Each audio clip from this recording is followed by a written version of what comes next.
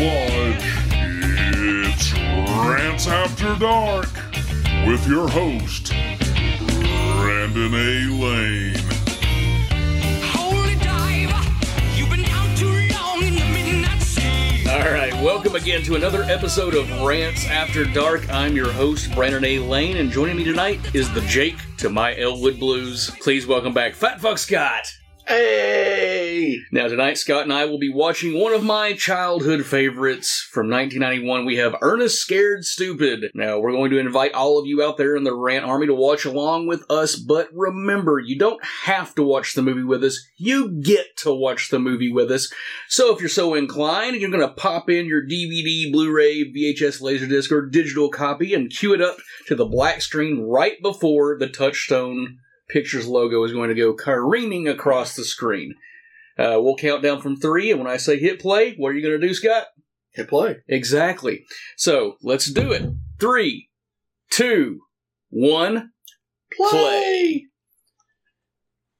Okay, so Ernest Scared Stupid, released October 11th, 1991, on an estimated budget of $9.6 million. Wow. I mean, actually, it's all on the screen. It's beautiful. It is all This is one of the prettier films they've did. It is all on the screen. And I just would kill for that treehouse. Oh, we're going to talk about it. Yeah. But comparatively, the first Disney produced, or Touchstone Pictures, which is a subsidiary of Disney, produced film, was made for about $3 million and grossed $25 or plus $1 million. This movie on opening weekend made $4,453,132, and its worldwide gross again across the entirety of it, $14,143,280. So it made money, but its profit margins were razor thin.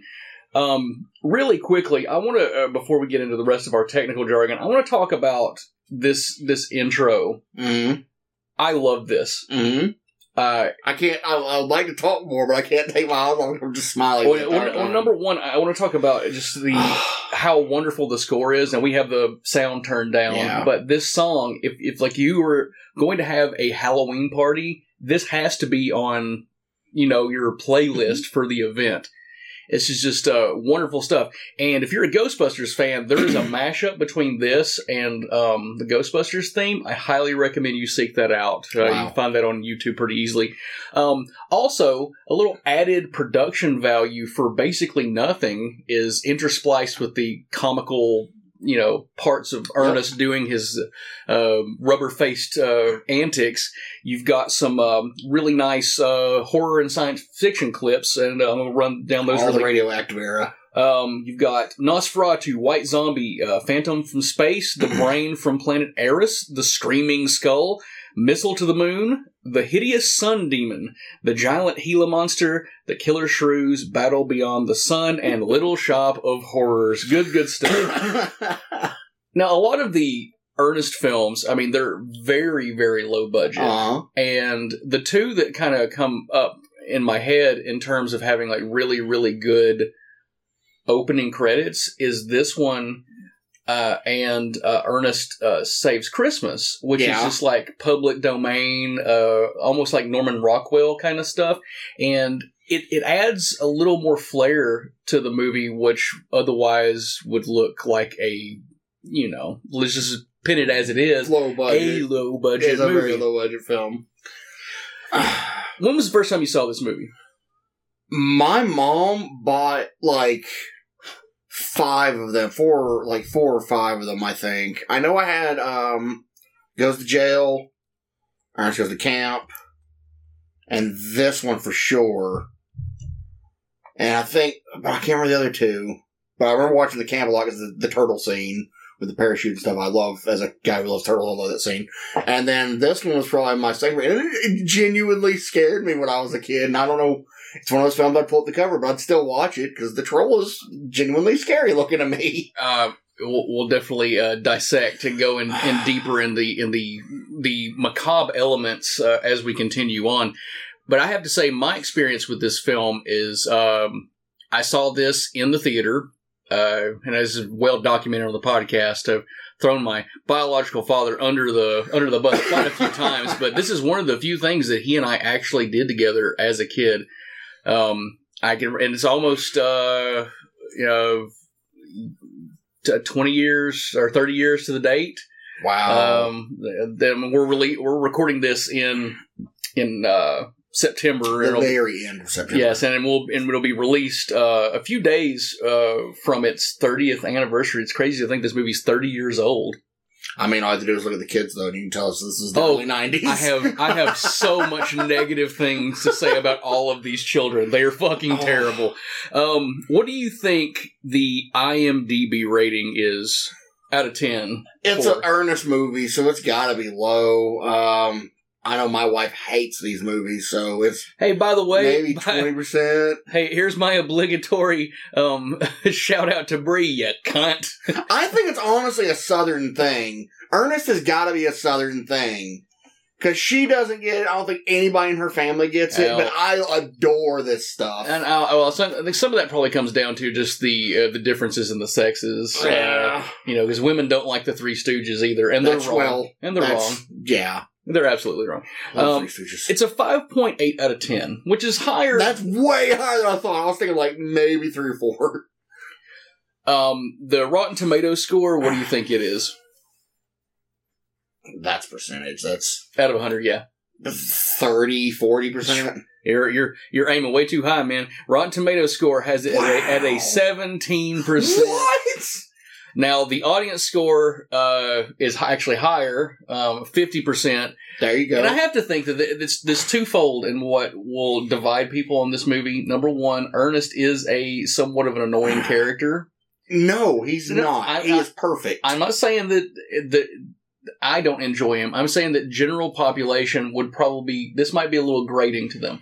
The other thing is that the horror inclusion in this film is that's always going to be a divisive line between what people like and what people don't like. I would rate it personally higher, but that's just, that's my personal cross to bear. However, Metacritic has it at a 38% out of 100. Metacritic always gets these things wrong, so I don't even know why I keep including them, other than just a general. What about Google reviewers? There are people. What do you think? 7, 8, 70, 80. What are they rated on? It's a percentage. Come on. 100, so it's got to be like 80? Come on. 82%. Yes! My Google people still coming in. However, we've made this point clear. As much as we love the Google users, the one and only one that actually matters is our Rant Army review. So, come on, people. In the podcast group on Facebook, find it at, I almost said Wrestling Ruin, at Rants Back Black Lodge. There's a shout out, Wrestling Ruin. Yeah, obligatory shout out. I posted a poll with 2 options. Ernest Scared Stupid Good, Ernest Scared Stupid Bad.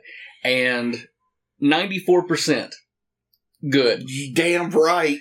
I think our people are very intelligent listeners. That's why they come to us. Month after month. I think we have a cacophony of interesting listeners who enjoy a wide spectrum of films. Because I'm not going to say that this is a masterpiece of filmmaking. It's fun. It is an enjoyable it's so kids much movie. Fun. I'm not disputing its entertainment value. So in that regard, I completely agree. Jim Varney always gives 130% on these films, even if he doesn't need to. He's always going hard, and he did that for us. Yes, and we appreciate him for it. The Ernest films, despite their low budget, they all utilize things like the opening credits, like I said, to make them feel like they have a little more going on than they actually did. But let's talk about this invention right here, because this is another one of the things that, like, kind of, all of these movies have some sort of Ernest... crazy, over-the-top contraption that shouldn't work. And they really don't. Like in, that's like the easiest effect to accomplish. Yeah. He's been compacted into a trash thing. By the way, I don't know if you've noticed this in rewatching it. I get the distinct feeling that there is something off about the speed of this movie. It looks like it has been digitally processed at a higher film rate.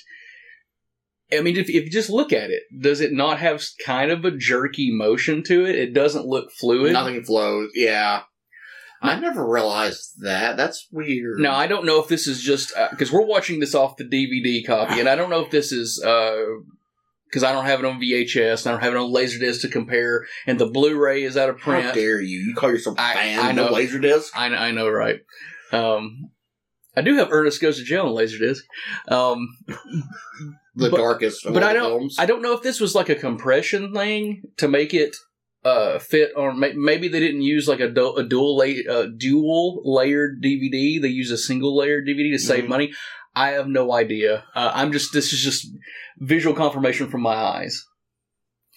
So there's certain things that just look faster. Like when he was sliding out of the thing, it didn't look like a fluid slide when he fell out of the back of the truck. It looked like ba-ba. And maybe it was a conscious decision to maybe make the film look a little more frantic because like they're trying to appeal to that extreme kids 90s audience. No. I don't know, but it doesn't look. The movie looks good for a early 90s film. Yeah, it's very crisp, but it also I don't know the flow's a little off. So the. The cool thing about the Ernest films, like just in their total, good and bad, is that it was sort of a family business in the way that it was treated. Mm-hmm. And really the brain trust behind these things, there's two men. There was director John Cherry and there was star Jim Varney, who we're going to gush over hardcore throughout the course of this podcast. Aside from their involvement with the Ernest films, do you have an idea of what these two men have in common? No. They're both Tennessee boys. Okay, now technically... Well, I knew Jim Varney. Technically, Jim was born in Kentucky, but he lived his life... He's a Tennessee boy. In Tennessee pretty much his entire life. We adopted him. Yeah. I mean, he was there before I was born, but I mean, a colloquial Tennessee, we adopted him in that sense. So, but yes, I agree. And he sort of embodies like everything that Tennessee sort of is supposed to represent. I'm not talking about all the meth areas and that shit. He's a good old boy. He's the embodiment of what the volunteer state. He's genuine. There's not a bad bone in his body. Yeah, until he goes to prison. Hey, whoa. Right. And then he kills people with lightning. We'll talk about it in a minute. John Cherry is still alive and kicking. He directed all of the Ernest films, with the exception of Ernest Goes to School, which was directed by their longtime producer, Coke Samms. And I don't know why exactly. Actually, the whole giant pencil or whatever that freaking thing was. That picture. Well, we weren't really going to talk about the Ernest movies past this, because they're a mixed bag. Some of them are good, some of them are not so good. That's all the Jim Varney. That's all the movies. They're all good to me in different ways. Well, because I grew up watching them as a child. As much as I would love to hear you defend Ernest Goes to Africa, I don't have time to hear your argument. Exactly, you're quiet. You can't even say anything about it. It's almost like Crocodile Dundee. Perfect. Oh, fuck you. A man out of his place, just trying to make it. Okay? And he did great. Of course, Jim Varney's great, but we don't have time. We don't have time to talk about Ernest Goes to Africa. That movie is socially acceptable to this day. Okay. Please don't watch that film now, guys. Actually, do it. Do it. So let's talk about Jim Varney as Ernest P. Worrell. Long career in television and film. Notably, he sort of had his rise to fame in the 80s, but then in the 90s he kind of got his shot at becoming somewhat of a film star. For he had his moment of time. He was Jed Clampett in the big screen adaptation of the Beverly Hillbillies, which shout out to our buddy Skip, got me on Laserdisc for like my birthday or Christmas a couple of years ago. I've never opened it. I don't have any intention of opening it. The 98 cents you spent on it was too much, my friend. That's a great movie. It's okay. It's okay. He's great in it. And he nailed it. It's actually a movie where you get to see him act. Mm-hmm. And a lot of people don't realize this, but Jim Varney was a classically trained actor, like a Stage and everything. genuine thespian. Like there's some great footage. We're seeing it now. Exactly. He's a Roman gladiator, Caesar. He's the definition of a character actor. He can fill into any role you need him to. It just so happens that he Even in brownface. As an old lady. that was as a Texan. that was a little, See, it works. That was a little more like yellow face, if we're going to be technical about it. There's Mongolian. Yeah. Goddamn Mongolians! Mongolian! Oh, man. But he was Slinky Dog in Toy Story 1 and 2. They had to recast him, which is, sad. I don't know who the guy recasting was, but he did do a good job. I mean, yeah, he's good, but he's not Jim Varney. It's just sad, not hearing Jim Varney in the role, He brought a past the heart and second one. soul to everything he did. Even to a toy Slinky Dog. I tell you what he brought the most heart to, and that would be Three Ninjas, High Noon at Mega Mountain. You're damn right! With Hulk Hogan, who was in No Holds Barred with Kurt Fuller, who was in Ghostbusters 2. Well, You just got There's got to be a busted. faster way to Ghostbusters through Jim Varney than through Hulk Hogan. Come on. But don't you want to go through Hulk Hogan, brother? Is he still canceled? Can we bring him up yet? On Did this Ric Flair overwhelm him? Okay. on this podcast and on Wrestling Ruined, we don't stray away from the cancel. We steer status. into it? And we steer into it, absolutely. All those great roles aside, he started off as a pitchman, and he was doing, I want to say it was like A&W Root Beer, and he worked for like a milk company, and they would film commercials. Yak Milk? Hold on to that thought. But they would film these commercials with him, and then they would show him in different areas, and basically he was pitching for 20 different types of milk. But the commercial was the same. I don't know how this exactly worked, but he's about to get shit on. Oh yeah, poop in the face, and that's why women don't like this movie. Bird doo doo. But do you remember? Women. Do you remember Ernest being a pitchman? Were you a kid, or was that a little before your time? I remember him being in commercials, but I remember him, he was in commercials, but as basically the Ernest character. I don't remember him being anything else, really. He had a drill sergeant character, and I can't even remember what he pitched as that, but that was his other notable character. But the Ernest outfit. Speaking of which, I tell you how big an Ernest fan I was as a kid. The year before this, in 1990, I'm 6 years old. You know what my Halloween costume was? Ernest P. Worrell. There better be pictures of that. There are pictures. In fact, I need to see 'em. I was we did a Halloween play at my elementary school, and it was one of those things where you could wear whatever costume, but the story. I can't remember the story, but turn your fucking phone off. I'm sorry. It made sense in context, and I got to dress like Ernest to school, and hell yeah, I was very popular. And I look back on that, and it's like, man, it's a moment in time. It's a moment in time because I think you kind of talked about it accurately. The people in the South really know Ernest, but it is to this day, if you dress like that, people will say you're Ernest. Oh, absolutely. But if you go above the Mason-Dixon line, you're just a dude in a gray shirt, a darker hat, and a blue jean vest. You got some pounds to lose before you can be... Oh, no, that ain't happening. There's no way. Good physical comedy. Specimen. So, two things I want to say here. The tree. The tree is really cool.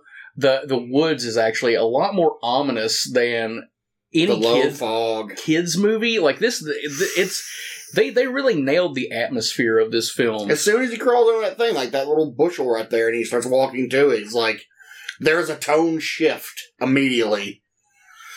I want to talk really quickly about the even the little ghosts coming out. That's scary. Like, it's Ghostbusters effects, but it's scary. It's good stuff. And I want to talk really quickly about our child protagonist. His name is Austin Nagler. He plays the role of Kenny. Mm-hmm. I hate this kid. I actually hate all these kids, but I'm gonna single him out specifically. Okay. I hate 99% of 90s child actors, and Kenny adds 0 to this movie and does not dissuade me from my... Hold on. What year did The Sandlot come out? All the kids in that were awesome. Yeah, and that would be the exception to the rule. That would be the 1%, not the 99. There you go. I mean, there's some good ones. I want to know what the deal is with this freaking haircut. It was everywhere in the early 90s with the shaved lower back and then, like, the bowl cut thing. That's called the Katie Lang. Every single kid had it. Like, I had that when I was, like, 5. Yeah, well... I love the treehouse. Which of your parents is to blame for allowing... My mom, probably. Well, shout out to Buffy. Yeah. There's the low-line fog. I love it. I mean, it's very... Moss everywhere. It's very... what's the word I'm looking for? It's very artificial, but it has a mood to it. It almost, and I mean this as a positive, and this would have been a positive at the time, but saying this in 2021 kind of sounds like a dig. But this is a very Tim Burton-esque kind of thing. Back before he got my first thought was like Sleepy Hollow. I mean, the woods in that. This is the more brightly colored version of that kind of idea. Well, yeah, because Tim Burton, it can't be just black and white. Because Sleepy Hollow was his attempt at making a Hammer movie. Because it was, Holy crap! I never thought about that. You never thought. I mean, that clicked. Watch the scene where he's doing like the autopsy or whatever, and the blood squirts on his glasses. It's so red. That is straight out of a Christopher Lee Dracula movie. See, my first thought was it Dead and Loving It? Dracula Dead and Loving It? Is that the one where it has to do and he keeps hitting the thing and the blood keeps spraying ridiculous amounts every time he hits him? Yes, it is. I love that scene. So our protagonist, Kenny, he only has 2 on-screen roles. And this is one of them, obviously. This is the one he's known for. He has... What's the other one? There was a Burt Reynolds TV show, and I'm blanking on the name. It didn't last very long. And he's in one episode of it. Burt Reynolds was on a TV show? Yeah, in the early 90s. This is like bad to pay pre-Boogie Nights Burt Reynolds. But wow. Do you like know... worse than Cop and a Half bad, or... It's probably on par. Cop and a Half is pretty bad. Cop and a Half is an incredible film. By the way, there's actually a rumor that these pizzas that are being thrown are leftover props used in Secret of the Ooze. I can't get confirmation on this, but I don't understand why that would be the case. So I don't know. I have no idea. We'll leave that out to you in the rant. Wow. Feel free to do your own research on that end. We need to hold somebody. However, fairly recently, Austin Nagler, who plays Kenny, back in 2013, he sort of reemerged, not in front of the camera, but behind the camera, and he's directed one thing. So he has 3 credits, 2 acting and 1 directing. He directed a music video for the band Rilo Kiley. Are you familiar with them? No. What is that? Rilo Kiley, they're like a Star Wars something? No. They're like a indie band. And they are led. Their front woman is a woman named Jenny Lewis. She's another former child star. She was the little redheaded girl in The Wizard, the Fred Savage movie where he gets to play. Power Glove? Oh yeah, it's so bad. Yeah, that movie. Oh my god, man, she grew up nice. Red hair, some big old boobies, and I gotta say, I fucking hate 90s actor kids, but when you grow up to look like that, you get my seal of approval. She's probably your age then. I couldn't tell you 1-to-1, but yeah, probably give or take a year or 2. Well, shout out, lady Jenny Lewis, if you're listening. I know you're not. You don't know. I don't know, but I'd say it's. I call for Trident Tor, and here, yep, he's summoning, and only the way that he can. We're going to talk about this scene when we get to Lady Hackmore, because I have a theory as to why these series of events are unfolding the way that they are. But I want to talk really quickly about the treehouse. I love montages in films. Like, to me, like, the 80s Mhm. was like the decade of montages, and the 90s, they don't milk it in the way that they should. The best example of it is like Rocky IV, where there are 2 montages. A movie so big it couldn't even have just one; it had to have 2. But I feel like one of the best parts of this movie is them building this awesome Pee-wee's Playhouse-esque. Another incident of it being very Tim Burton. Whenever I think of this film, the first 2 things I think of are the slime on the troll and this awesome freaking treehouse, and I love it. But I don't feel like they milk it enough to show you all this is an Ernest movie. We got a very limited runtime, okay? I mean, you have limited runtime, but you definitely could have milked some of the more fun aspects and cut some of the fucking kid shit out. Just one man's opinion. This is for kids, so they gotta... Look, it's kids doing kid stuff. And what was your favorite part of this movie? The kids... the slime! Well, top 2 then. So, did you have a treehouse growing up? No. I tried, we had a bunch of skinny trees and all the brush and stuff behind my house. Nothing really big. When my family, we moved around a lot when I was a kid.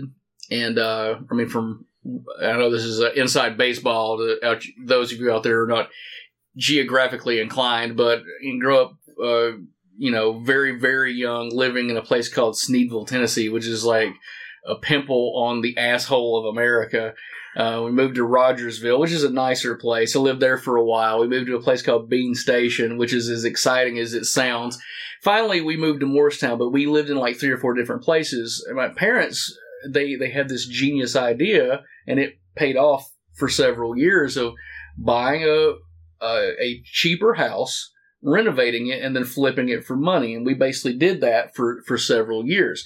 We moved to a place, it was 806 Mohawk. Cool name for a street. And we kind of decided, like, this is where we're going to live. Didn't end up that way. My parents moved one more time to the house that they've lived for ever since. But we had this house, and my stepdad started building me a tree house. Now, mind you, at this point, I'm in like 5th grade, so I'm kind of on the teetering side of it, like, Terrifying. Not really being necessary anymore. And as soon as I got into 6th grade, because it was sort of on that line, I was like, yeah, you don't have to keep building this. So they built a platform and everything, and that was as far as it ever got. Now, if I had been like 10 or 11 years old, Would have been sweet. dude, I would have been so into it. And being an adult and looking back, and I think, man, what the fuck? I mean, I'm more of a kid now than I was then. Yep. Like, you want to grow up so fast, and now that I'm an old fuck, I'm like, man, I want a fucking treehouse now. Yep. I want a treehouse now. Now, when you go on your wild ride up north with all the weirdos, is this something potentially you could be, maybe doing for your children, or you no? Yeah, you know why? Why? It's freaking tornadoes. Well, The only tornado I ever lived through is when I was visiting up there. well, you know what you do? And it happens all the time. You put a fucking shit ton of insurance on your treehouse, On my treehouse? and then retire on it. Like, sorry, No, I don't want to insure this. I want to insure that. you have $1 million life insurance, insurance policy on your treehouse? Yes, I do. Yes. I love these shots of Trantor waddling around. Who played Trantor?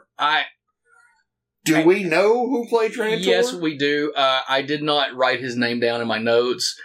He's the best character besides Jim Varney. He's tremendous, and we'll talk about Trantor a little later on. Let's talk a little bit more about Ernest. I got a question for you. Oh hell! This is disgusting, and as a child, I just assumed this was all real. Oh, those shots, they're very the Philip Kaufman version of Invasion of the Body Snatchers. Yep, it's basically the same effect. Let's talk about. I'll let the troll out. Let's talk about the Ernest films, and we'll kind of break them down up until this point really quickly. So, Scott, I'm going to pick your brain to see if you know Oh, this no. answer. What was the first Ernest film? I don't know. Huh. Huh. What is the first Ernest film? Well, most people would tell you it's Ernest Goes to Camp. That's actually incorrect. Ernest Goes to School? Back up. Back the fuck up. The first film is a film that, like, most people have never heard of. It's called Dr. Otto and the Riddle of the Gloombeam. Have you ever heard of this? No. All right. Tonight, when you leave the Black Lodge, go home, go on Amazon Prime, look it up. It's for free. You will thank me. It's one of the most bizarre fucking movies you will ever see. Jim Varney plays Dr. Otto, who is basically he's a supervillain who's using a laser to, like, stop people's corrupt their bank accounts. It's a weird movie, and he has a hand on top of his head, and it's just the way it's shot. And I know me describing this is probably going to sound like, what? This doesn't sound like a good movie. But he's bizarre, and he gets to, really, really show his range off with, like, his ridiculous face. And then Ernest shows up in the movie, so that's technically your first on-screen appearance. But it's not the first Ernest film. Technically, yes, it is, because Ernest is, It's not Ernest versus Dr. whatever his name was. No, but it's still the first film that involves Ernest. Now, the one that everybody knows about is Ernest Goes to Camp. That's really where the Touchstone Pictures Disney era begins. It's sort of in a interesting predicament right now. We live in a time when it doesn't take much for something to get derailed in terms of... Seen blackface in that one? No. Okay. The problem with it, and now it's available on physical, and I would suggest that if this is a movie that you ever want to see ever again, please get a copy of it, because chances are, streaming wise, you're never going to see it again, or at the very least, it'll be, if it gets re-added, it'll be quietly, and you won't know it's there. So the problem with it is that it's been deemed as racially insensitive because of cultural appropriation. Indians. It's the Indians thing. That isn't even. Oh, it isn't even just it. That's, Native Americans. Sorry, that's an element of it. The bigger element is there's a gentleman by the name of Iron Eyes Cody, who is the grandfather character that the developers use Ernest to kind of get him, to coerce him to signing the land over for the Kikiki campground. Yeah. So everybody thought he was Native American for years. Oh, by the way, he's the Native American guy in the commercial from the 70s where they throw the trash on the interstate. He's not Indian? No, he's not. He's Italian. But he holy crap! he used this revelation for years to get movie roles. Oh my God. And when the news came out, this is one of the dominoes that kind of fell. But I love Ernest Goes to Camp. If I were to Turtles and parachutes. Exactly. Turtles in parachutes. Not animated turtles in parachutes. Real box turtles. And it's amazing. By the way, right here, not to interject, we'll kind of come back to what we were talking about. This is the Tulip Brothers. John Cadenhead plays the role of Tom, and he's best known as Crazy Ernie from UHF. I'll tell you who he isn't, and that's Chuck, who's been in several of the previous films, who's played by Gaylord Sartain. Now, the little old man that doesn't really say anything, who's in this film, Bobby. Yeah. He's a gentleman by the name of Billy Brieg, and I've actually met him. Me and Fat Tony, we went to a con. Does he talk? He does talk. He does talk in what a real great life. character. He says a few lines in a couple of the movies, but he's very, he doesn't have a lot, because he's another guy that's just He's got the Silent Bob. He has an interesting face. He can really make his facial expression exaggerated. But we met him, and it's funny because, like, we were at this convention, and I'm looking at the pamphlet they gave you that, like, says, like, everybody that's where everybody's at. Yeah, and like who's there, and I'm like, oh man, the little weird dude from the Ernest movies is here, and like behind us is like, yeah, he is, and we turned around, it was him. He was so nice. He had a good sense of humor about it, and it's funny because both You have the weirdest celebrity interactions. I know it's all unintentional, but he was so nice, and he's another Nashville area guy, and he hasn't really done much other than Why is it like all the really exaggerated facial actors come from this area? Minus Jim Carrey. meth. It's in our DNA and it just kind of stretches the skin after a while. Man, that's the Low-line fog. Man, it just looks so cool. And I love Trantor hopping around. I wish both of these kids had been murdered. Is it an actual midget? It's got to be an actual midget because of the way they walk. I'm assuming that it is a little person. I'm very doubtful. You can't say that. That's right. I'm very little person. I'm very doubtful that it's a. There's no way it's Warwick Davis, right? Because he did everything. If Warwick Davis did this movie, he didn't put it on his resume. I mean, would you? It's Warwick Davis. I would. I mean, shit, he's been in some terrible movies. He's in Leprechaun 4. He's a leprechaun. We saw what happens when they try to change that out. Hornswoggle. Yes! Yeah, that movie is pretty bad. So, the next movie to come out was Ernest Saves Christmas. Classic. I'm sort of back and forth on it. I think that as its own as a Christmas movie, it's pretty good. My problems with the movie is that Ernest is not really the main character. No, he's not. He's the side character. However, it does have the snake guy. It's like you don't give one to your boy. That's good stuff. Pythons. This is just funny stuff. So what do you think about Ernest Saves Christmas? It's one of the holiday ones, so it's got to be great. I mean, I used to watch it almost every year around, like, in my family, you're not allowed to watch Christmas movies until after Thanksgiving, and then you're allowed to watch it until the 1st. So it was one of those films that I would put on in my house. What would happen if you broke that rule? Would Buffy beat you? Give you a shitty haircut? I don't want to talk about the things that happened to me. Up next would be Ernest Goes to Jail. This is another darkest another one films. Another one that I saw in the theater. Ernest Goes to Jail. I don't know if what's the last time you saw it? Before me and Bree got together. You get a chance, rewatch it. Ernest Goes to Jail. It's like two diametrically opposed films aesthetically. But you get to see Jim Varney, Electro Man, like, go. I love his evil persona. The evil. Oh yeah, Nash. Yeah.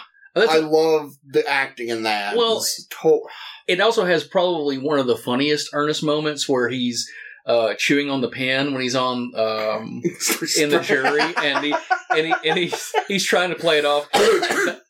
That's so funny. But the cool thing about it aesthetically is that, like, everything that takes place outside of the prison is shot so matter-of-factly. Mm-hmm. Like, it's like, you know, like a regular movie. But when it gets into the prison, it becomes fucking Dick Tracy. Like, the color contrast is very, very stark. I think they did that on purpose. It had to have been done on purpose. No, they absolutely did it on purpose. It's just a weird choice to make for a movie that's not really a series of films that's not really known for its aesthetic. Mm-hmm. You see what I'm saying?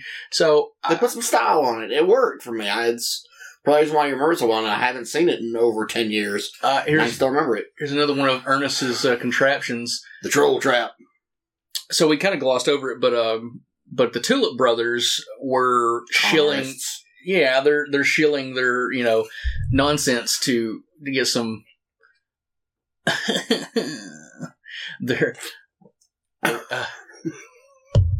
The same joke is in every fucking movie. Yep. Is that a rabbit over there? But yeah, they're selling. I'm trying to think some of the things. Troll away spray, troll nunchucks. So there's a troll record that they try to get him. The love sounds for trolls. I think is what it was called. It's so funny. It's terrible. I would call it funny. So this right there, Oh. that moment right there, that is the reason that he quit acting. I don't know if I glossed over that earlier. He got made fun of so much in from his school and stuff. Because I mean he's sort of at an awkward age where what I hate girls. And so he retreated from acting because the little girl. Did he end up being gay? I have no idea, and if he did, that's That would make more sense, it's kind of I a guess. weird way to find out you're gay. I wasn't Ernest Scared Stupid. I didn't like it. I quit acting because they forced that on me. Yeah, but all the same, gay or otherwise, fuck this kid. I just don't. Phrasing. No. To hell with this kid. There you go. I don't give a fuck about his sexuality or one way or the other, but this kid is a vacuum of charisma, and he's so anthemic of It's the Brie Larson of children. I was going to say he's the typical too cool for school 90s kid characters, But he's also getting made fun of. Yeah, That doesn't work to me. yeah, it's a weird. You can't be the bullied kid and still be I'm awesome kid. This You gotta be one or the other. this affluent neighborhood where everybody has fucking boats in their carport. Yep. Ah, that's the bullies. The bullies. You know what? Two fat kids. They don't have the one guy doesn't have a full on mullet, but it's He's like working on it. it's the residual mullet of the 80s, kind of bleeding over into the 90s. It's weird Why stuff. was it that all the fat kids in the 90s were bullies instead of bullied? I don't get that at all. Even Hocus Pocus, the fat kid, and then what's his name? Ice. I think I had his name. Dude, you're asking the wrong fucking person. Oh yeah, I because forgot you don't have that taste. I hate That Hocus movie's Pocus. awesome. Oh, by the way, now that the cat is out of the bag, Ernest Scared Stupid came first, and if you lay the plot beats out 1-to-1, Hocus Pocus is the exact same movie. Even with the flashback to the 1800s and wow. Yeah. No. Yes. No. I've hated that movie since 1993, and I will hate it Hold on, until the day I but- die. Oh, God, what's his name? He does a fantastic in it, and I don't care what anybody says. You did karaoke with him.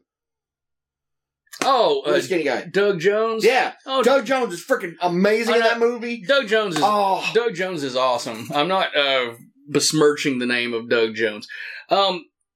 Now that we've gotten finally to the movie that we're watching that we've kind of been glossing over, Scott, if you'd be so kind, can you read off the synopsis of Ernest Scared Stupid? Oh, I gotta read the top, though. A slapsticky blast from the Cincinnati Enquirer. Everybody's favorite know-it-all, Ernest P. Worrell, scares up heaps of hilarious laughs in this frightfully funny comedy. The lovable lunkhead is in for a devil of a time when he accidentally unleashes an evil demon from a sacred tomb, causing the awakened foe to go on a devastating rampage.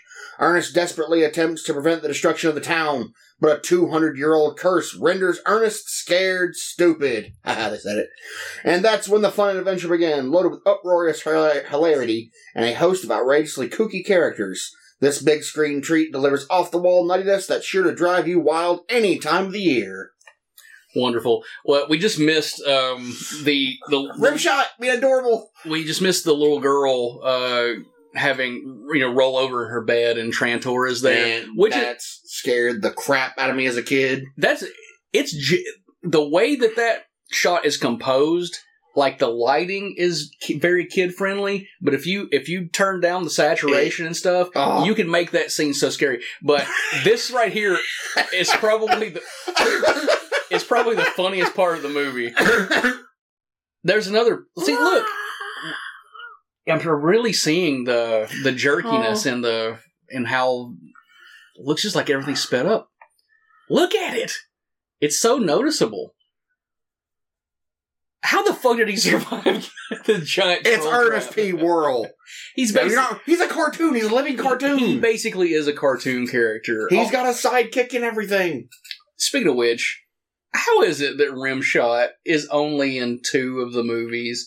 Like, Rimshot... In my head, he's always there. Rimshot started in the previous movie, and he's in this movie, and you get a real emotional beat in this movie, and I feel like they missed an opportunity to do more. I know why.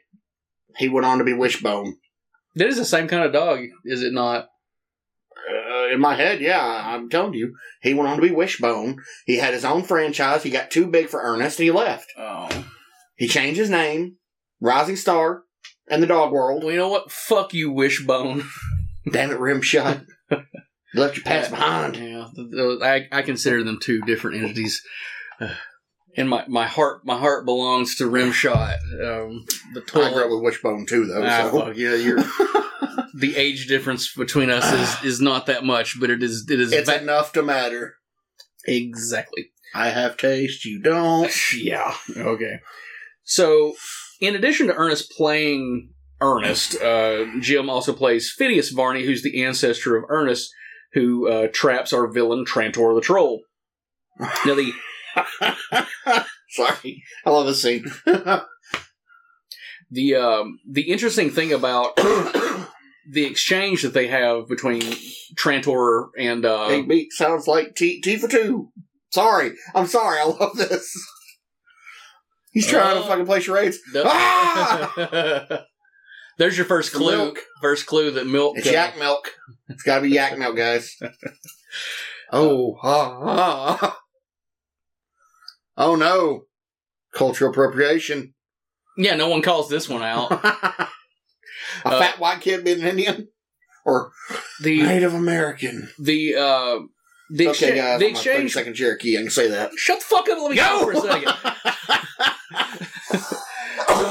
You get the exchange between Trantor and Phineas where he's like trapping him in the tree. Mm-hmm. And he gives an in-universe explanation as to why Ernest is so stupid, which previous to this, by the way, we're seeing the kid get turned into a wooden doll, which is a pretty creepy aspect of the movie. But the curse that's placed on the Worrell bloodline, basically that every ancestor going on will be stupider and stupider. So you get an in-universe reason as to why Ernest is so stupid.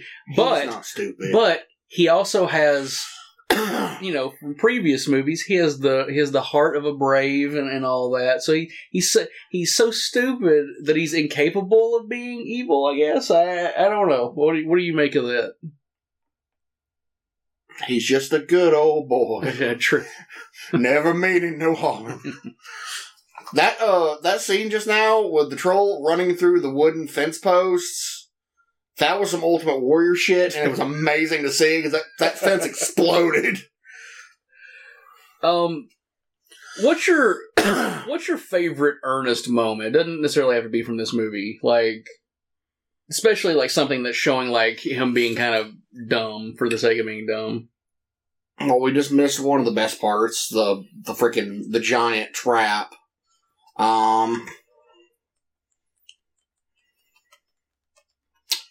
Oof. I'm gonna stick with yak milk because that just makes me fucking laugh. We'll and it's dumb. We'll get to it. But it works. One of the really, really good ones I can think of from Ernest Goes to Camp is it's like a kerosene lighter, and he's pumping priming it, and he just keeps pumping it, and finally it shoots off like a bottle rocket. It's dumb, but it makes me laugh every time. And there's a part in Ernest Goes to Jail where he's in his washing machine, and it's him getting stuck in it in the cycle. Mm-hmm. It's just dumb stuff. This brings me to my next question, and I wanted to tie this kind of into this. Do you think that doing these sort of goofy kind of characters, in particularly Ernest, which is the paramount thing he's known for, do you think that this hurt Jim Varney's career from progressing to the next level of not How necessarily old was he whenever he first started doing Ernest? God, early 40s? I mean, he's right here. He's probably in his 40s. So, I mean, by that, it has happened where people get older, and as they got older, they've made it, but... Well, he's a character actor. I mean, try not to think of it in This terms is of what like, he's known for a reason, and he gets to play a bunch of other riddle characters real fast, and it's incredible. You get to see the range of his acting throughout these films. you get to see the range of his comedic acting, but I've seen him in things that were less comical, and the guy could have been, a Paul Sorvino or, that type of like character actor who can kind of fill into whatever role, Richard Jenkins, and I feel, unfortunately, that He got stuck. And ultimately, he died from cancer. Fuck cancer. And had he lived, I think he was sort of on the track to kind of break away from the Ernest character. He did Roseanne towards the latter seasons, and that was a comical character, but a more grounded comical character than he was doing now or at this point. So I feel like that we never really got to see truly how great of an acting actor that Jim Varney could be. We get to see the physical acting, but the more methodical and introspective kind of acting. To the Jim Carrey thing again, because they're very similar in that way, where they start out very comedic, and eventually Jim Carrey did get to go on and do other things that he kind of the Andy Kaufman Man of the Moon and Truman Show, all that stuff. Possibly Jim Varney could have gotten to do that, but I don't know. This character's very iconic, at least down here again.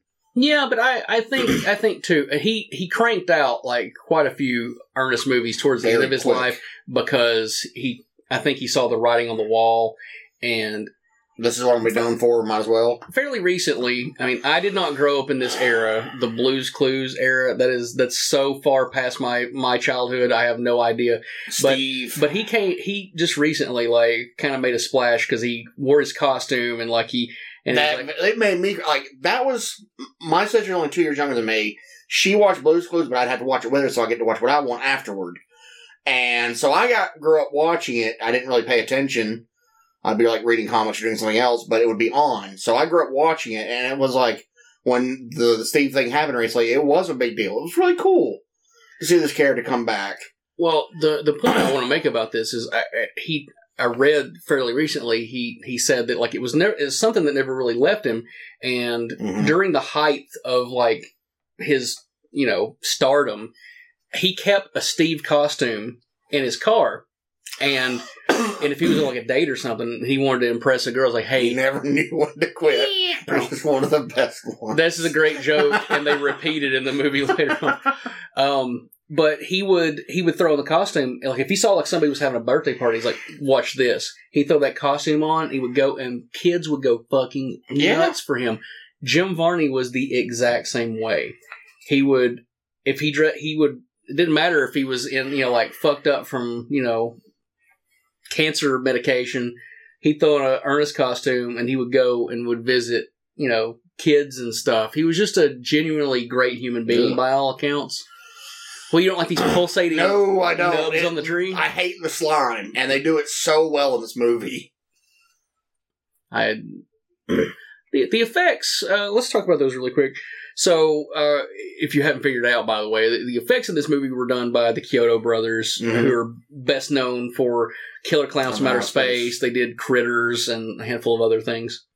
You may have had to address it, but isn't it true this outfit was basically a leftover troll? No, the Trantor is completely made from the ground up. However, later on, when those pustules drop and you get the seedling trolls, those are repainted costumes from Killer Clowns from Outer Space. Okay. So, this is an interesting direction to talk us into really quickly. That's a good funny. Knocking the fuck out and don't even realize it. Only Ernest could make. Let's before I hop into what I want to talk about, let's talk about this scene right here. So, as a kid, I saw this in the theater. That scene right there, where his head plops down the thing. I scream, but then I immediately started laughing because he's spraying the fucking windshield, because that will not fucking work. Even if it did work, it would. And there's a great fucking line here where he says, Trantor like looks in the window and says something about like May Day, Christmas Day, Columbus Day. I never realized that. But right, I think it's right here. You're going to pay for the sins of your forefathers. And Ernest says, I didn't have forefathers. I just had one, and I didn't know him that well. That is a genuinely funny line. That's funny stuff. I love the implication right here is that Rimshot is the one driving the truck as Trantor is trying to kill Ernest. Yep, there it is. By the way, in 1991, I was in first grade, and there's a line of dialogue coming up that was repeated between myself and my friends on the school bus ad nauseum, and we'll talk about it when we get to it. But there's a little more action in this Ernest movie than in the. There's a straight up sword fight, car chase scene. I mean, we could have used that there in that Blockbuster game. You might want to add a little context to the people listening. You know? We went over to Mr. Stank Dick Eddie's house for his birthday and played a little Blockbuster card game thing where he had to name scenes and movies that had certain scenes in it. This could have totally fell in with one of those. It was actually pretty fun. Yep. It was mostly just me and you, and occasionally Eddie, but Skip got his damn Godzilla. So. Oh, man. Okay, this scene is coming up. Pulling the truck backwards. I love this. That is so cool. Right here, he's going to instruct Rimshot to basically floor. Gun it. Well, he's trying to break away, but finally he's going to put it in reverse, and he's going to bump fucking Trantor off the map. He's pulling against 200 horsepower. Pull it in reverse. Tires squealing. Engine revs. Tires squeal. Oh no. How about a bumper sandwich, booger lips? that Bonsai. laugh. And boom. I love seeing people get hit by a car and just flopping, the flare flop. That's good stuff. So, do you do an Ernest impression? You alluded to it just to kind of... No, I do not do an Ernest impression. But every time you hear that, there's that meme of like the lizard laughing. It has the hey. That's every time I see that, I hear the Ernest laugh. His breath knocks the... I love that Trantor has two noses. Yep. It's such a unique... I don't think I ever realized that until like the last time I watched it. It was on DVD, so maybe it's just not as noticeable on the VHS version.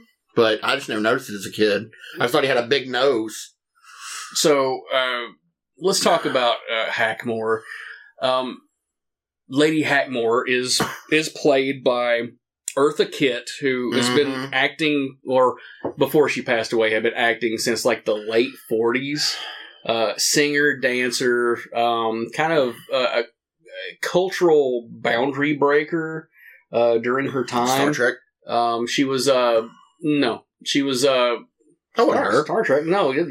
I'm thinking, what's her name? Nichelle Nichols is who you're thinking of. No. She was, Nichelle Nichols is who you're thinking of. No, I've seen her in something else. Eartha Kitt is a Catwoman in the 60s Batman television show. One of 3, mind you.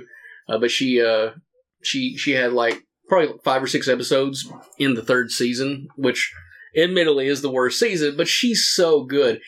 And so her involvement in this is basically, you know, she's the person that has all the info. She's the exposition dump of the movie. You need her to kind of tell you what's going on. She's the straight man. Yeah. Yeah.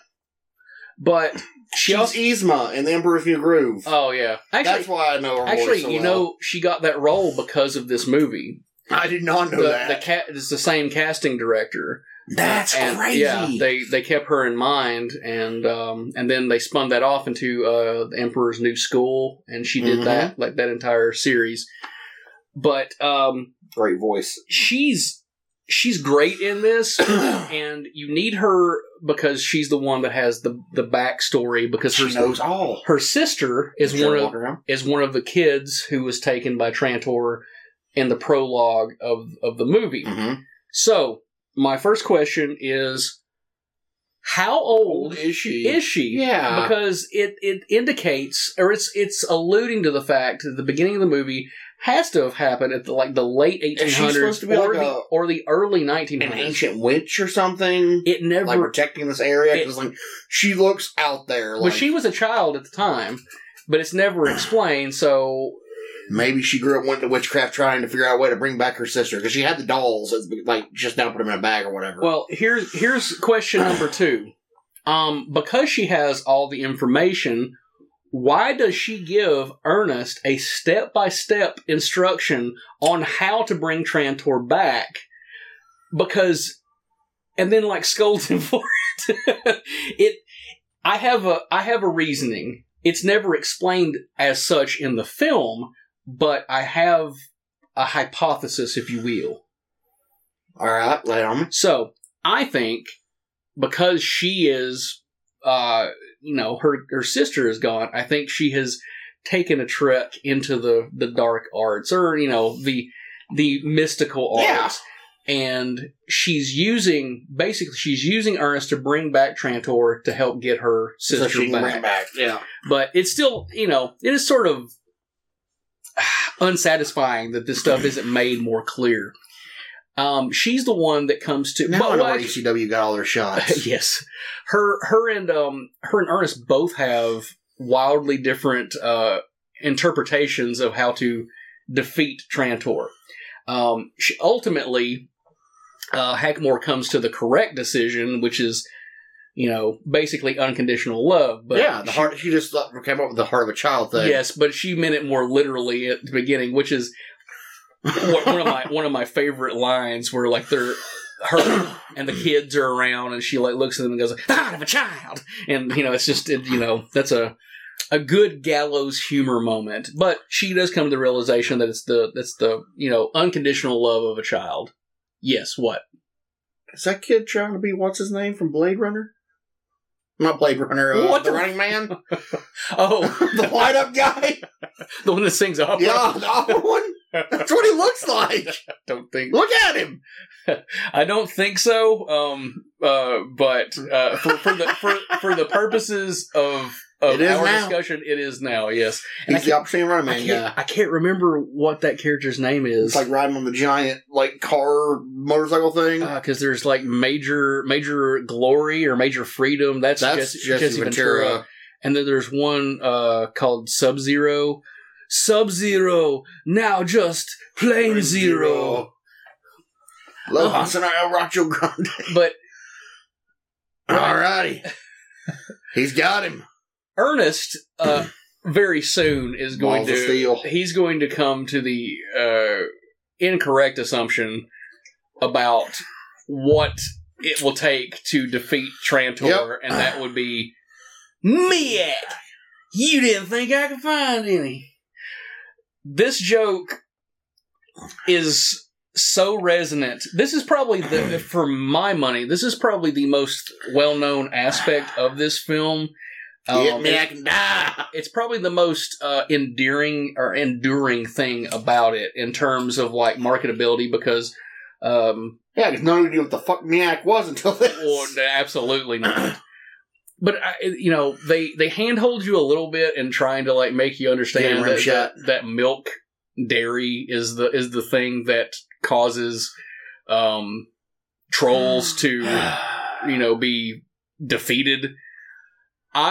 Trolls is sort of an interesting choice for this film to begin with. It's not more well known. Well, even on the back of the damn cover, it says like a demonic force. So.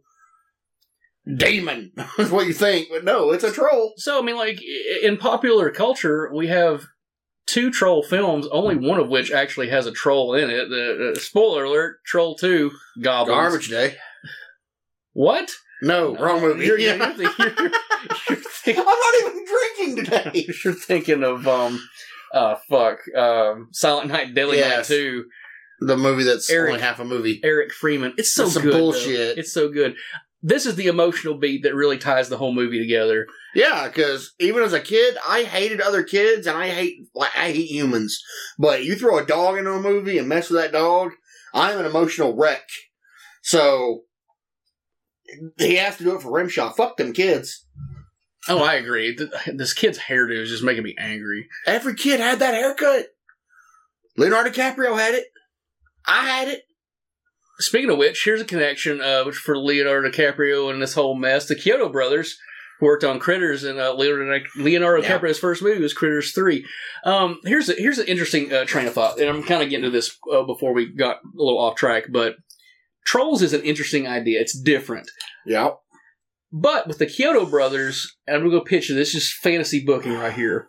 Do you think this movie would have been better suited if it, rather than a troll, if they had just not altered those killer clown costumes and they had done Ernest versus the killer clowns from outer space?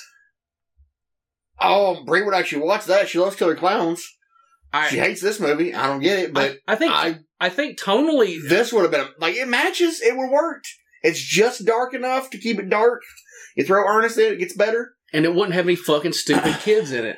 I think and they all have to be kids. It's an Ernest film. Everybody has just ejaculated verbally about their desire for a Killer Clowns sequel, and this would have been probably the best opportunity they could have ever had to have gotten it made. Because Killer Clowns is PG-13. They could have pulled it back just enough. A little bit. Just enough to get around some of the things, and just really have it be... Not literally knocking people's heads off, but keep the cotton candy cocoons and all that stuff. I feel like for a PG movie, this is kind of pushing it. So, I don't want to piss people off out there, but I really don't feel like this movie is that much... Sure they swim better. I don't feel like this movie is that much more tame than Killer Clowns. Until you said, I didn't realize Killer Clowns was PG-13, so... Yep. And it's one of a handful of movies that you can point to that kind of breaks the paradigm about, Poltergeist. Only R-rated horror movies are good. I mean, it's a little more fun. It's intentionally fun. That's a good way to get around it, but still. So, all of the previous films have had somewhat of a paranormal element to them. Ernest Goes to Camp has the mysticism of the Native American stuff because at the end, John Vernon, oddly enough, who's in Killer Clowns from Outer Space, so there's another full circle, unintentionally situation. But he tries to shoot Ernest, like point blank, and when there's the narration, like if he's brave at heart, the arrow will not pierce his skin or whatever. So there's that paranormal element in the sequel, Ernest Saves Christmas. Santa Claus is 100% real. Like, that is just completely accepted. Ernest goes to jail. Ernest is he gets the lightning powers. He gets the death penalty, survives the electric chair, and is temporarily able to shoot lightning from his fingers. And he kills people. We don't know that for sure. Come on. If he killed people, there would have been Ernest Goes to Jail Part 2, where he was there for good reasons that time. It's a jailbreak film. It's awesome. It works. I do really like prison films, and it's weird to think in terms of like, man, this is actually a surprisingly good prison film, Ernest Goes to Jail. I think they kind of focused a little too much on some of the bank shit early on, but the prison stuff's all gold. This right here is the good stuff too, where Ernest is trying to prevent these seeds from getting into the ground. I think it's coming up where he takes a like a trash can lid and like tries to hold one of them down.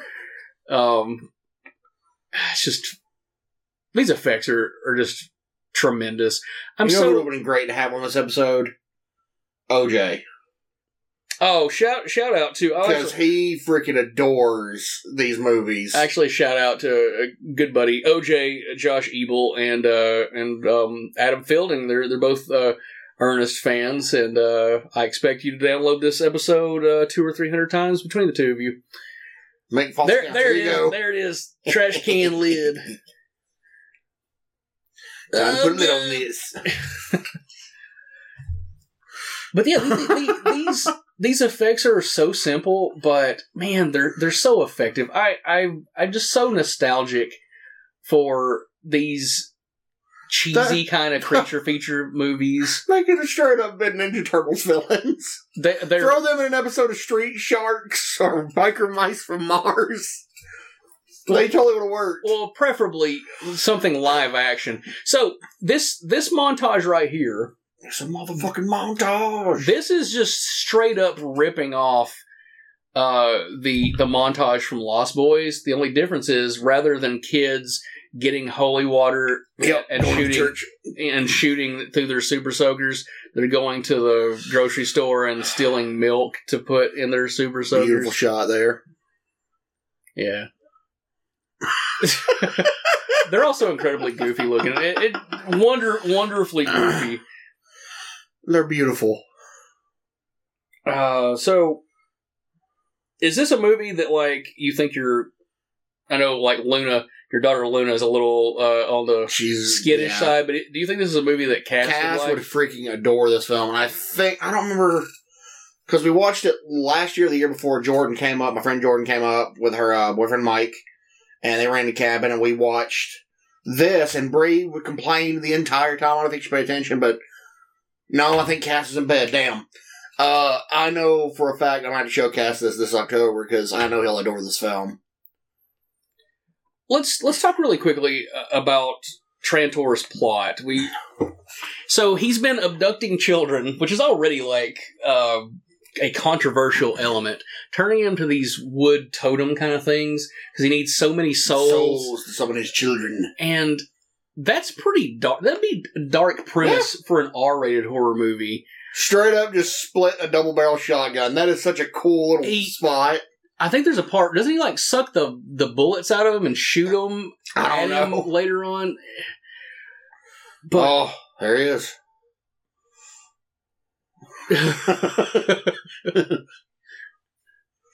Oh my god! And I love that. Like he poked in the fucking eyes.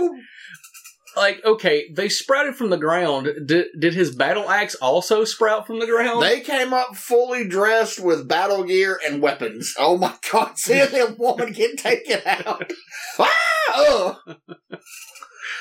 You're all gonna blame this on me. It's your fault. You know, if you put it like, if you hold all the Ernest movies like to a singular continuity, you gotta think like he's basically at the end of every movie he has to move towns because he's ruined so many people's lives.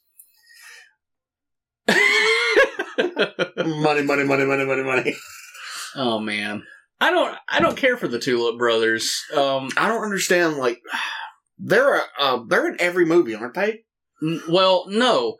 Bobby and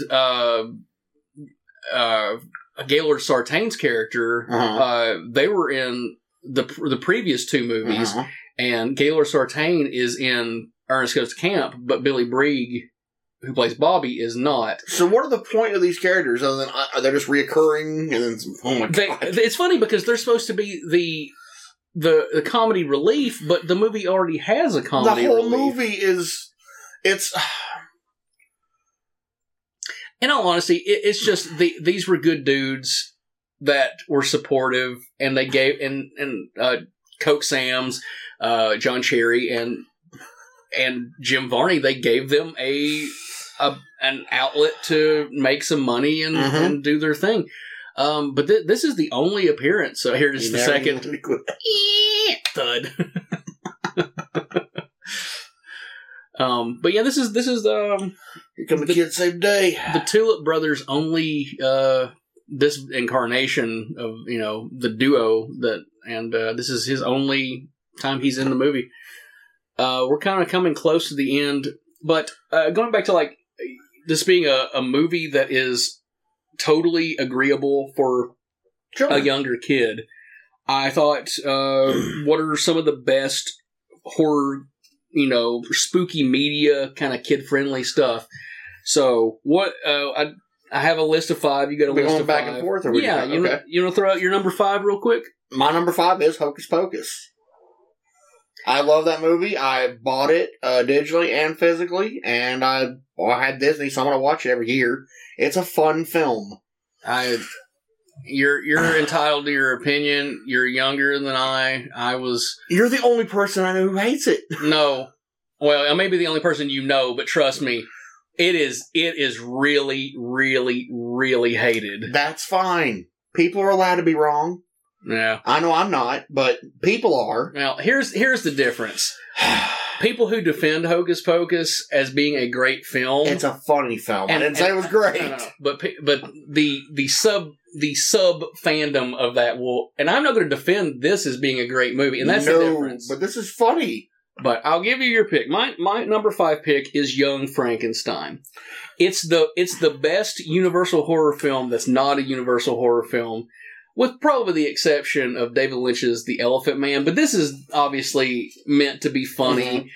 Peter Boyle, Gene Wilder. It's great across the board. Hilarious stuff. Glass of milk, perhaps. Would you like a roll Fine. in the hay? Thanks. Roll in the hay. So, what's your number 4? Gremlins 1 and 2. All right. You know what mine is? What? Gremlins. So number 4, same for both of us. Okay. What is it about Gremlins that Even as a kid who was like, I was scared. Like, the trolls in this fucking scared me.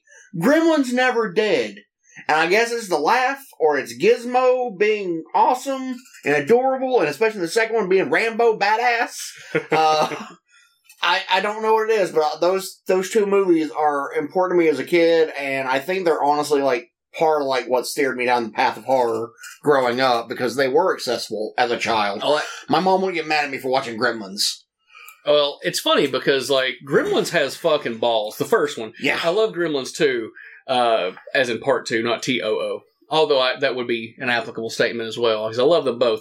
But the first Gremlins is a pretty violent movie to be so goofy. And it also has that really, really strange line of dialogue where Phoebe Cates' character talks about her father getting stuck in the chimney and he died. Yeah. Like, that's why she's like, I don't like Christmas or whatever. But Gremlins, great shit. The old lady on the fucking chair is one of my favorite things, like top 5 moments in any film ever. So I love the old lady in the chair getting launched. You know that Gremlins got released the exact same day as Ghostbusters? That was a great fucking day for movies. It wasn't a great day for fucking... Not for Gremlins. For Gremlins. Gremlins ended up making money in the long run, but why would you release a Christmas movie in fucking June? It was a stupid decision. When did Die Hard come out? It didn't... not the same day as fucking Ghostbusters. So, what's your number 3? Beetlejuice. Excellent movie. It's actually my number 2. Oh, wow. Okay. Go ahead and describe what is It's one of those films that everyone in the family has fun in that movie. And maybe it's what started my love for goth ladies as well. But as a child, I found her ridiculously hot since I was a kid. And I know one thing I know about your wife is that she fucking hates. She does. Blanking on the actress's name. Winona Ryder. You know why? Dracula. Oh, well... That's why she hates her for that film. A terrific movie that is cast horribly. Yeah, Keanu Reeves. Trying to do we love you, Keanu, but you should lay off the... yeah, beautiful. My number 3 is Monster Squad. That was my number 6. Monster Squad is the type of movie that could only be made in the 80s, where it didn't know if it wanted to be a movie for adults or if it wanted to be for kids. It's one of those, like, you could probably put it on in front of a kid and they're going to get... My son enjoyed it. Yeah, they'll enjoy it, but then it's still probably going to spook them enough to where they get He sat beside me. He started at one end of the couch and got beside me toward the end, That's good stuff. Now, real quickly, Beetlejuice is my number 2. Beetlejuice is the best of Tim Burton, and it's so surreal, and it's got that kind of German expressionist angle to it. Very sharp angles. And I love, the acting is just tremendous on every element and every level, but it's also a movie that a lot of the subversion is over a kid's head. So, like, if they watch it as a kid and they watch it later on in life, they're going to be There's a lot of stuff you don't catch. Fuck, that's great. So, it's a movie that we'll appreciate with them. Like, there's totally a whorehouse in Beetlejuice. Yes. Nice and fucking I never model. caught it. Honk honk. Until I was like a teenager. So, all right. The heat is on. Heat is number two? on. What's your number 2? Did you do number 2? I don't remember. What was it? I've done my number 2. What's yours? My number 3. Yeah, my number. Okay, we're Did you not number your list? I didn't. I didn't number them. I just kind of put them in order. Okay, my number 1. Well, did you do your number 2? I think I did. My number 2. No, my number 3 was Beetlejuice. Your number 2 was Beetlejuice. Yes. That's my number 2 is Army of Darkness. I don't really think about it as a kid's film, but I guess I saw it as a kid. I guess. Well, and only later did I realize there was Evil Dead. I actually saw the third one before I saw the first 2. It's definitely not a movie made for kids, but it is it's a movie. My son loves it. I love it. I'm not saying that. I'm saying it was a movie that wasn't made for kids, but it's a movie that can be enjoyed by children. It's so Three Stooges goofy that I don't know how you can hate Army of Darkness. That's why, like, I didn't see Evil Dead 1 until I was like 13. And I was like, oh, it's the first of the Army of Darkness movies. That was a hard left turn for me. Like, I had straight saucer eyes. By the way, Trantor is evolving right now. Into a giant troll. And the great thing about his transformation, he gets more noses. Because he needs more noses to smell children and more with. Ear full tassel thingies. He's got tendrils and more goop coming out of his nose. My number 1. Do you want to take a stab in the dark of what you think I'm sure it is? it's the same as mine. Ghostbusters. It's Ghostbusters. Yep. Period. I mean, it's definitely the same thing I said about with Beetlejuice.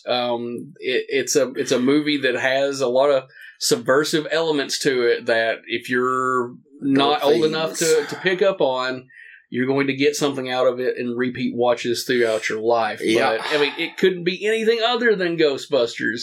It's a movie that works superficially, absolutely is just popcorn entertainment for a kid. It's dudes shooting ghosts with laser guns. Yeah. Come on, could it get more badass than that? But it's also really funny. It's structured. It's just an interesting film. I could go on for hours about Ghostbusters. And you have. And I have, and I will in the future. So we're coming basically to the end here. Kenny and save the fucking day with milk. No, you don't understand. It's not over yet.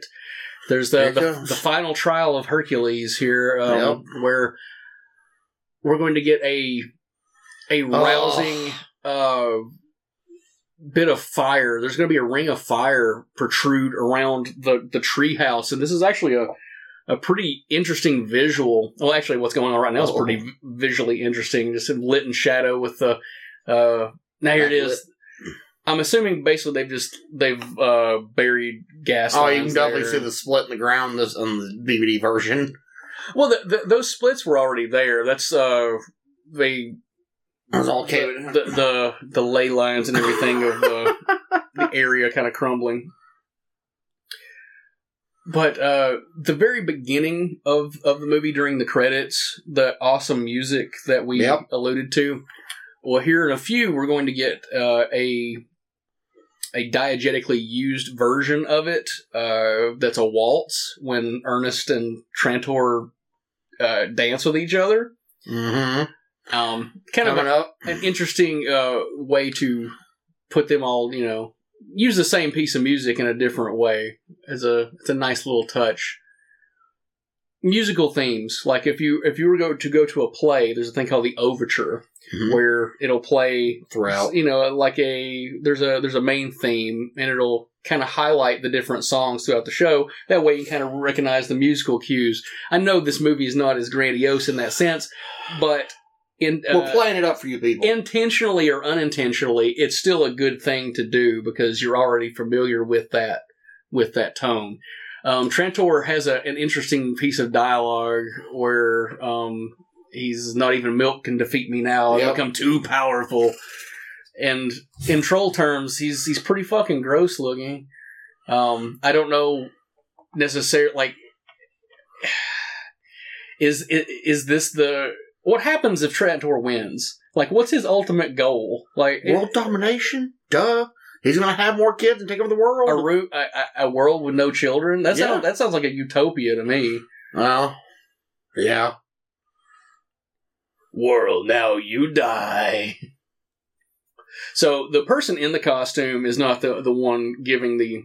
Actually, right here it is where he has that line.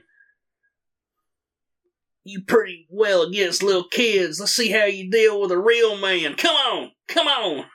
90 pounds soaking wet. I don't know if you actually look at him, like they've oversized his clothes a little bit to make him look lanky, but he's actually kind of buff. Ernest been hitting the gym a little bit. He's definitely more ripped than me and you. Not a hard thing to accomplish. Unconditional love, the heart of a child. It's a super villain preening. Oh God. Well, come here, little fella. That's what he says. It's great because the subtlety in his acting coming up, it's all in the face. He's coming to the realization in his mind. Kill him. So look at it. It's so blatant, but it's also subtle at the same time. Oh, come on, little fella. Heart of a child. And he picks him up. Oh. They dance. Now here's the question. Is the actor in the costume while he's lifting it, or is it just, I know in these shots you can't see the feet, but in the shot where he actually lifts him up, if he's lifting a human being with all that shit on there...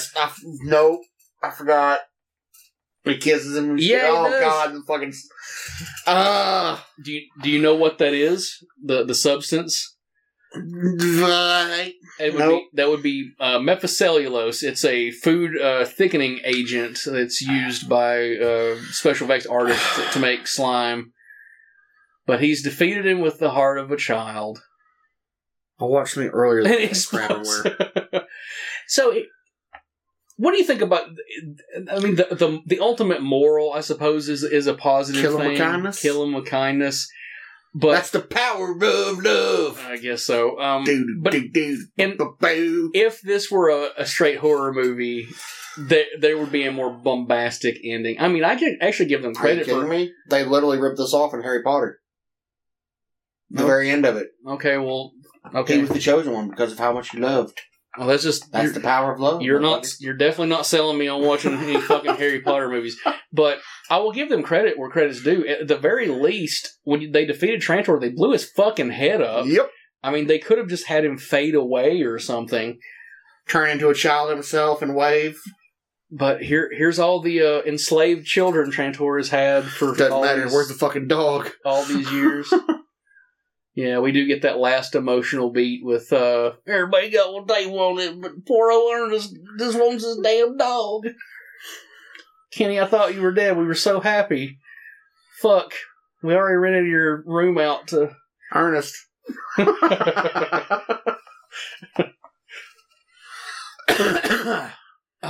So, we're coming to the end here. So...